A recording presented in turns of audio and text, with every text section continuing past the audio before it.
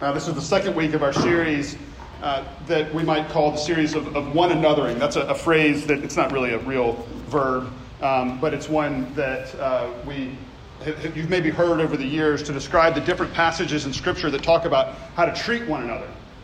And we need this maybe more than ever as we think about the divisions and divisiveness that's occurring in our culture in every area that we can imagine. And so we're taking a few months to look at this question of what does it look like for us to interact with and care for one another? How do we treat one another?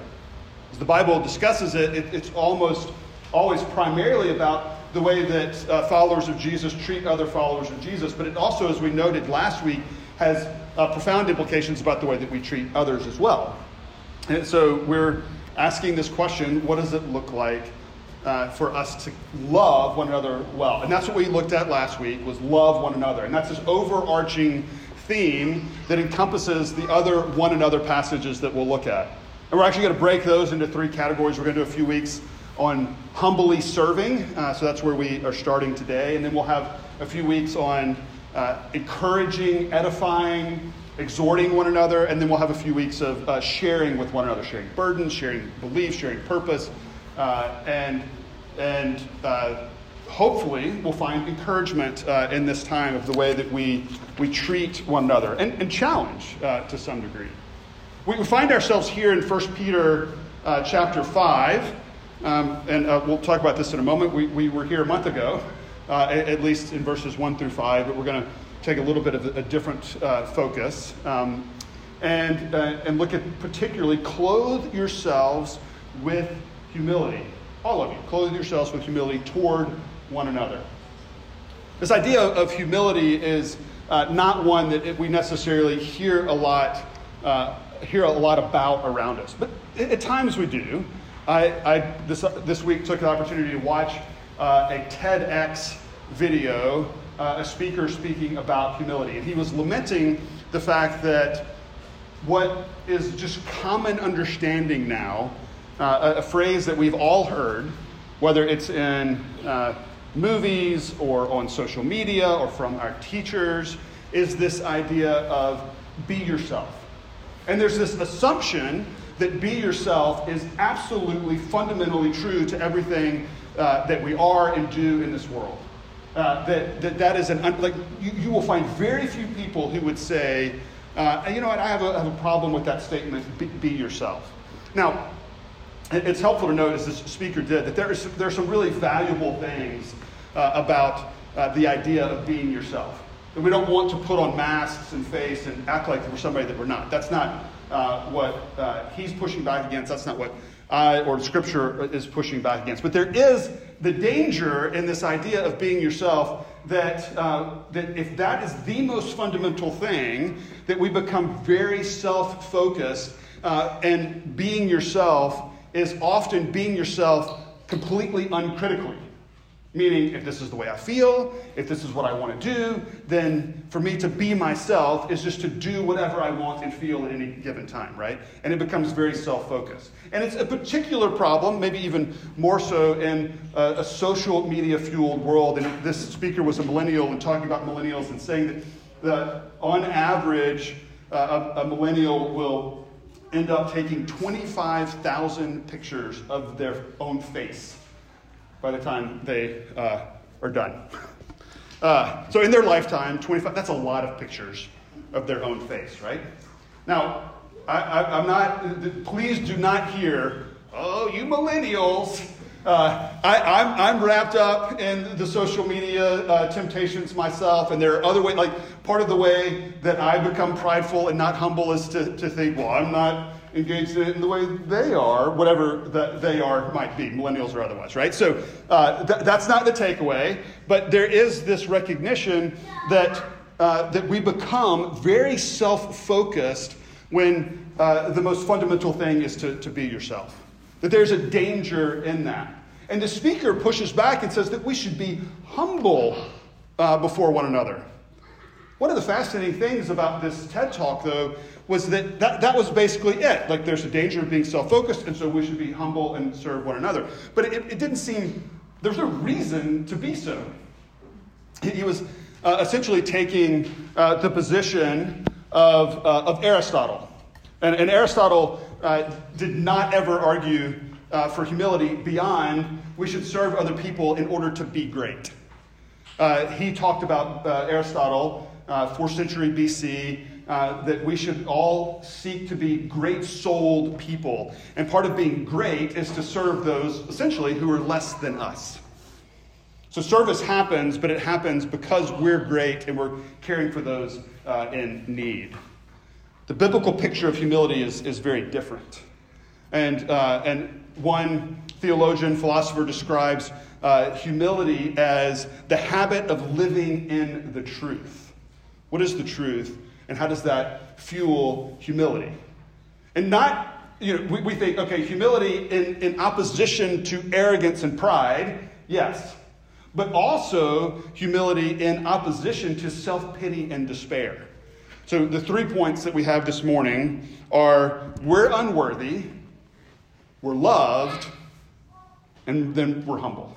And it flows in that order, and understanding flows in that order. And I hope that we find that this biblical kind of humility pushes against pride and arrogance as well as self-pity and despair. Let me pray, and we'll look at these 3 points. Lord, we do pray that you would remind us and fill us with your truth in order that we might live in light of it. We pray these things in Jesus' name. Amen. So the first point is that we're unworthy. We're unworthy. That's a phrase that we like to hear. Josh alluded to the fact that the confession of sin this time in the worship service is not often the favorite time, right? We're admitting that we're not worthy. This is not a theme that catches on in broader culture, right? Be yourself, and you're great just the way you are, and you have value and worth. And there's some of that we should absolutely affirm, that every human being created in the image of God has value, but the reality is that we're not worthy before the Lord because, for a few different reasons. One is that we're finite individuals, that God is infinite and we're not.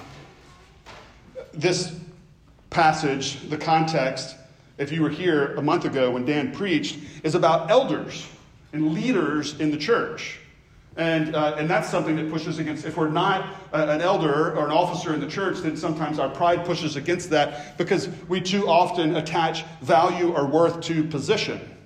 And that's a problem in itself. But this call then comes after speaking to this idea of leadership and saying that the younger folks should submit themselves to that leadership. That's what we heard read, verse 5. Likewise, you who are younger, be subject to the elders. And then we find ourselves, clothe yourselves, all of you. So this is the leaders, the elders, and the younger folks. It doesn't matter who you are. Every single one of you is finite. None of you are God. This is the issue for all of us. It's a reminder of what is true, that every one of us is finite. There's a story told of King Canute, who was the king in the 11th century of England, Denmark, and Norway. And he had lots of power, and so he had lots of flatterers gather around him regularly. And he became bothered by all these flatterers.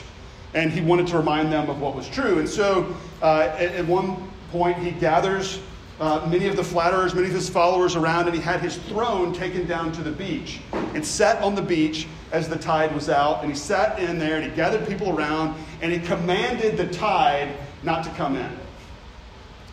And as the tide came in, surprisingly, not so much, the tide comes in, it's lapping at his feet, it's getting higher and higher around him, and he says, "Let all men know how empty and worthless is the power of kings, for there is none worthy of the name, but he whom heaven, earth, and sea obey by eternal laws." What's he saying? He's saying, I'm finite. Let's remember what is true, even as a king, even as a person with position, that I don't have all the power, that there's something much greater at work in the world. And at that point, he was confessing it as the God and creator of all things. And so he's remembering what is true about who he is. Not only are we finite, but the Bible reminds us that it's even worse than that we're fallen. That there's this problem of of sin. And it goes back to the fall in Genesis 3, when Adam and Eve do the opposite thing from humbling themselves before God. They want to be God. They want to have his power. They want the knowledge that he has. And so they turn from his commandments and they turn to the temptation to be in control. And the biblical story is that affects all of us. That we all fall into that category. Fallenness. That we're not worthy of the Lord because we've turned from him in our pride. And this passage recognizes this reality when it gives this very challenge. God opposes the proud. He knows that our temptation is to be prideful, is to seek to be in control, is to not humble ourselves. And this applies to every one of us. Now, we have to recognize as we sit in our unworthiness, as we sit in the fact that we've messed up, that sometimes what that means is if we've embraced that reality in the church and then we've turned to a Savior, we'll get to that point in point 2. You've already seen a little bit of the spoiler to come. But as we sit in that, then we judge those outside. We find ourselves judging those who haven't embraced their unworthiness and the love of God. That we turn this issue of unworthiness into others' issue. So that we stand, you're unworthy and you're unworthy. And we begin to give the different reasons why that might be the case. But the truth is, this habit of living in the truth is to recognize that every single one of us, that the issue is my own unworthiness. As we sing about amazing grace that recognizes that saved a wretch like me. Not language that we like to use, not language that we readily hear around us that we would describe ourselves as a wretch, but the language is a wretch like me, not a wretch like you. Or you, right? It's recognizing and sitting in our own unworthiness. Now, that is this recognition that we're tempted to pride and arrogance. We're tempted to think that we have our stuff together. But maybe we're sitting in the unworthiness and then we're tempted to self-pity and despair because maybe we see the way that plays out in our own lives. And so we're feeling unworthy in that sense, and so we fall into self-pity and despair, and we'll get to the hope that comes to that. That's not true humility. That's not what humility is about. We'll get to that in point 2, but we also recognize that as we're finite and fallen, we also, all that we do have, and we have a lot, gifting and otherwise, is from the Lord. It's not something that we've accomplished. Here's our tendency in our economy that is so often a meritocracy. That is, those who earn and do the best, they get the most, right? It's all about what you do and you accomplish. But Paul reminds us in 1 Corinthians chapter 4, verse 7, he's having this conversation with the Corinthians who are comparing who's better, those who follow Apollos, one of the other apostles, or those who follow Paul. And Paul says, he's made it really clear, no, it's not about Paul, it's not about Apollos. We've proclaimed the same truth of the gospel. Don't add to it and then begin to compare yourselves. He says, I've applied all these things, that is the truth of the gospel, to myself and Apollos for your benefit, brothers, that you may learn by us not to go beyond what is written. That is not to add to, here are the reasons I'm better than other people, so that you won't be puffed up. And then he goes on, 1 Corinthians 4, verse 7. For who sees anything different in you? What do you have that you did not receive? If then you received it, why do you boast as though you did not receive it? What's Paul saying there? He's saying that the things you have, your gifts, your gifting, your own abilities even, there's something given to you from the Lord. And that's hard for us. Like, again, our culture is so focused on what we do and accomplish that we take the word gift and we become prideful about it. If you, in school, either your kids or you made it into the gifted and talented program, right? Man, you're smart. You're the best. It's a reason to be prideful.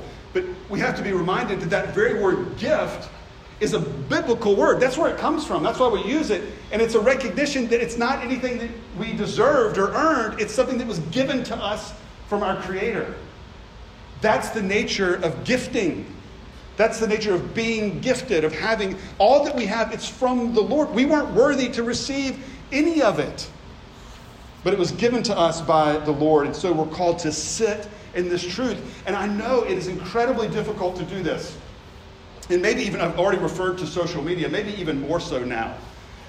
There's a really interesting article in the New York Times a few months ago about a theoretical physicist named Michael Goldhaber, who in the 80s essentially predicted what is happening now and talked about the fact that we're moving to this, what he calls the economy of attention. We live in an attention economy. That is, the thing that holds value is attention. And it's certainly true with our phones that are drawing us to give it attention. And it's been monetized, right? Our attention has been monetized for advertising purposes. Now, there's that issue that we should be regularly asking, okay, where am I giving my attention? There's so many things demanding it: social media, school, work, family, friends, the Lord.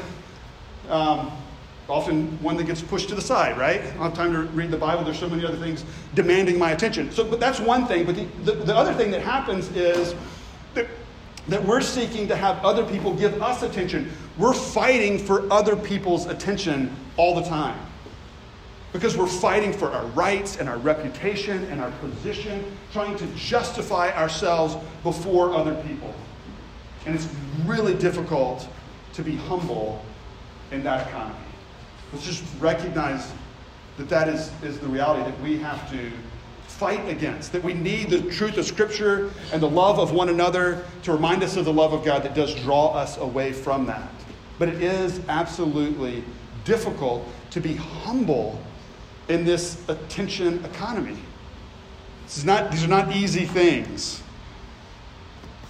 So we have to sit in what is true. And that pushes us to be able to move forward in humility, because it's in light of what is true. It's recognizing who we really are. It's, in a sense, unfortunately, recognizing our unworthiness.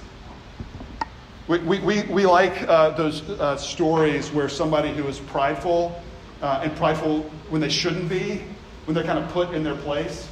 I thought about this, kind of the pool shark trope. Somebody gets hustled because they don't actually know that the other person is good at pool. And of course, if you think about a pool shark, this kind of example, you think of the Fresh Prince of Bel-Air. There's an episode of The Fresh Prince of Bel-Air, which, if you're not familiar with, is a sitcom from the 90s.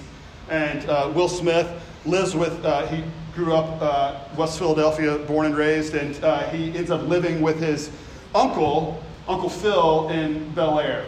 And he's always getting in trouble, all kinds of hijinks. And so he finds himself at this moment in a billiards club, and he's been himself hustled out of $300. And he doesn't have $300, and these folks have confiscated his car, and so he has to call Uncle Phil, and Uncle Phil comes in. And there's the pool shark there, and the pool shark is like, well, you can play for it. And Uncle Phil acts like he's never played pool before. Never played. And so they play a game, and he gets beaten. He says, I think I'm getting the hang of this. So they up the bet, and then all of a sudden, Uncle Phil is good at pool. And he destroys this guy. And you like it because essentially what happened is that guy was prideful enough. He did not have the humility to recognize what was really going on. What was really true is that he wasn't that good. He wasn't living in light of what is true. That he wasn't essentially worthy to play Uncle Phil in pool. And so there's this satisfaction, right? It's not as satisfying when we're the ones who don't live up to our own prideful expectations, when we're the ones who are humbled. But we want to sit in truth. If that pool shark had known what was true, he wouldn't have found himself in that humiliating, in the negative sense of it, position, right? If we live in light of what is true and our own unworthiness, then we're able to move forward and avoid those kinds of problems. And we're able to be humble with one another. And the reason that we are, again, instead of our unworthiness leading us to despair or self-pity, is because what is true at the same time of our unworthiness is that we are loved. Deeply loved. We see here in this passage, clothe yourselves, all of you, with humility toward one another. God opposes the proud, but but he gives grace to the humble. He's offering his grace, his love, his provision, his care. Humble yourselves, therefore, under the mighty hand of God, verse 6. The mighty hand of God would have been clearly understood by those original hearers of this letter as the saving God. Mighty hand of God, that's the language that was used in Exodus to describe the saving God who delivered his people out of slavery and into the promised land, who delivered them out of their own rebellion and sin countless times. It's the God who wants relationship with his people because he loves them. This is the God who saves. He saves us when we're unworthy, out of our own sin, who brings us, Ephesians 2 tells us, out of death and into life. We didn't deserve it. We were unworthy. We weren't looking to him. We weren't loving him, and yet he loved us. Cast your cares upon him, verse 7, because he cares for you. He loves you, and he cares about the things that are going on in your life. The only one who was ever worthy is the one who loves you and me, who loves his people. That is this beautiful truth that frees us, even as we recognize that we're unworthy, that frees us from self-pity and despair, that actually leads us into true humility, that gives us confidence to be honest about our shortcomings, to be honest about the fact that we don't have everything together, to be honest about the fact that we need help, that we need the Lord, that we need one another, to be able to do what Philippians chapter 2, and this is a great passage, and you may have, if you've grown up in the church, this is often one of the first verses memorized. I'm still going to read it because I'll mess it up if I try to just do it from memory. Let each of you look go back to Philippians 2, verse 3. Do nothing from selfish ambition or conceit, but in humility count others as more significant than yourselves. Just picking up on the same idea of clothing yourselves with humility, all of you, toward one another. That you would count others as more significant than yourselves in a world that's fighting continually for our own reputation and rights and position. And you do this, have this mind among yourselves, which is yours in Christ Jesus. This is all based in the work of Jesus Christ, who, though he was in the form of God, did not count equality with God something to be grasped. So here's God in all the position of authority and rule and power, who is willing to give that up and humble himself, emptied himself, taking the form of a servant, being born in the likeness of men, the ultimate act of humility. Being found in human form, he humbled himself and became obedient to the point of death, even death on the cross. That's the kind of love that he had for us, that he would humble himself to give up all of his power, to give up his position. For you and for me, we are loved. You go back to the Uncle Phil illustration, and you can see at the beginning of the scene that Will Smith is like, he's afraid of the situation that he finds himself in. He's cowering before the pool shark and the other people in the pool hall. But on his way out, and kind of in a very silly way, he kind of bows up on him on his way out the door. And the reason is because he's with Uncle Phil. And Uncle Phil, right before that, just as he gets paid the money for winning the game, he says, "Don't mess with my boy. You mess with my boy, you mess with me." And it matters who's got our back. It matters who loves us. And here's the only one who is worthy, the creator of all things, he's got our back. He loves us and cares for us, and it can drive us forward with incredible confidence. Incredible confidence to be able to step into humility, to consider others better than ourselves, that we would be able to step into relationship with other folks, and we would be able to do it with confidence because of the love that comes.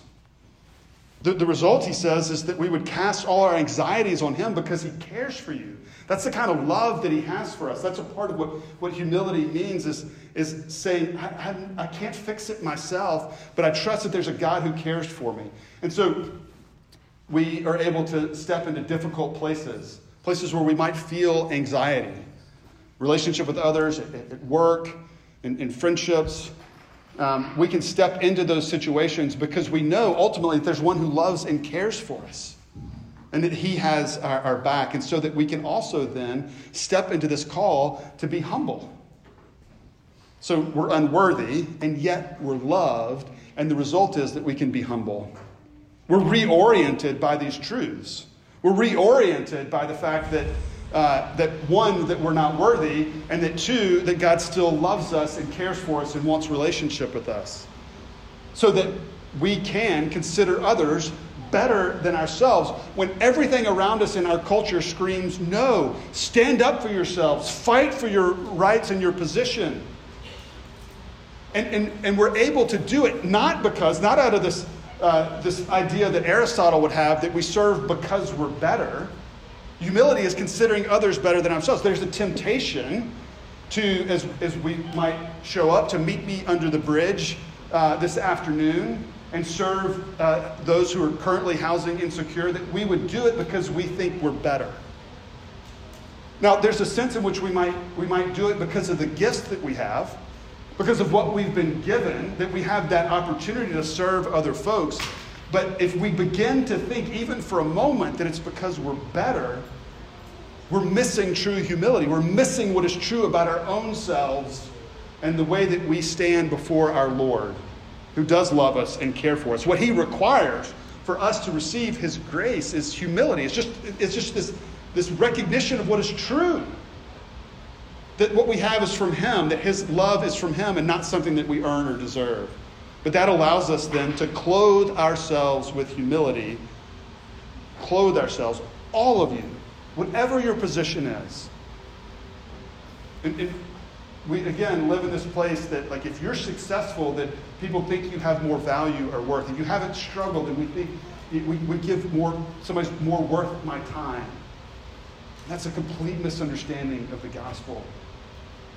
That all of us are unworthy. That all of us have been embraced by the love of God so that we can then serve one another. This idea, this Greek word of clothe yourselves with humility, it's the picture of putting on the servant's apron to be able to serve other people. And Jesus takes up this picture in John 13 when he wraps a towel around his waist and he serves the disciples by washing their dirty, nasty feet. And that's what they were in that dusty, sandal-wearing culture. This was a clear act of service that Jesus had. He clothed himself with that towel in service in order to care for others. That's the picture that we have here that Peter's giving us of clothe yourselves, all of you, with humility. It's the posture that we would have toward others, that Philippians chapter 2, that we would consider others better than ourselves instead of fighting for our rights or position. And that we would do so, as Philippians 2 reminds us, empowered by the work that he's done, by his humble serving of us, his humility to the point of death, even death on the cross. And that comes as an event that worked in our lives to save us. It's the mighty hand of God saving us, loving us, caring for us, that we rest in that salvation. But it's also an example. Paul tells us in Philippians 2 that we have the mind of Christ, that it's an example for us to follow. The cross is an example for us to follow of humble service. And so as we come to the Lord's table, we're able to embrace his service to us, and we're able to be reminded to reorient ourselves that we don't have to fight for our own position, but we can humbly serve others. And I noted this often plays out in just really mundane ways. It plays out in the home when there's some work that needs to be done. There are dishes that need to be washed. And every single one of us can argue why it should be somebody else that should do that serving. Always happens, right? I can always tell you why it should be somebody else that should clean the dishes or do some work around the house, whatever it might be. And I can also tell you why I should be the one to have the last good cookie, right? But why I should be the one to have the good thing, the comfortable seat. Or why, if we're making a decision about what to watch, why it should be my decision to pick what we watch when we all disagree, right? I mean, this humility of serving one another plays out in very mundane things. Those things that I mentioned, they're just everyday, day-to-day things. It doesn't often play out in giving up our very lives for others. That's the picture that is given to us. And it may, at some point, play out in that way. That may be big sacrifices for folks at some point. But it's more often just regular day in, day out serving one another and doing so with humility, recognizing that we're not better. Actually, that we would consider others as better than ourselves. That we would embrace the fact that we're going to put ourselves in the position of being below average, which half the people are, and nobody wants to be, right? Below average is half the population, but that's like a huge insult to call somebody below average. And really what we find here is actually put yourself down in like the bottom percentile. And we do not want to put ourselves there. But the beauty of the gospel is that it draws us into that in ways for us to serve and care for one another out of the love that God has for us. That he would empower us to live out what is true. Humility is recognizing what is true about our own hearts and our own lives and about God's heart and love and care for us.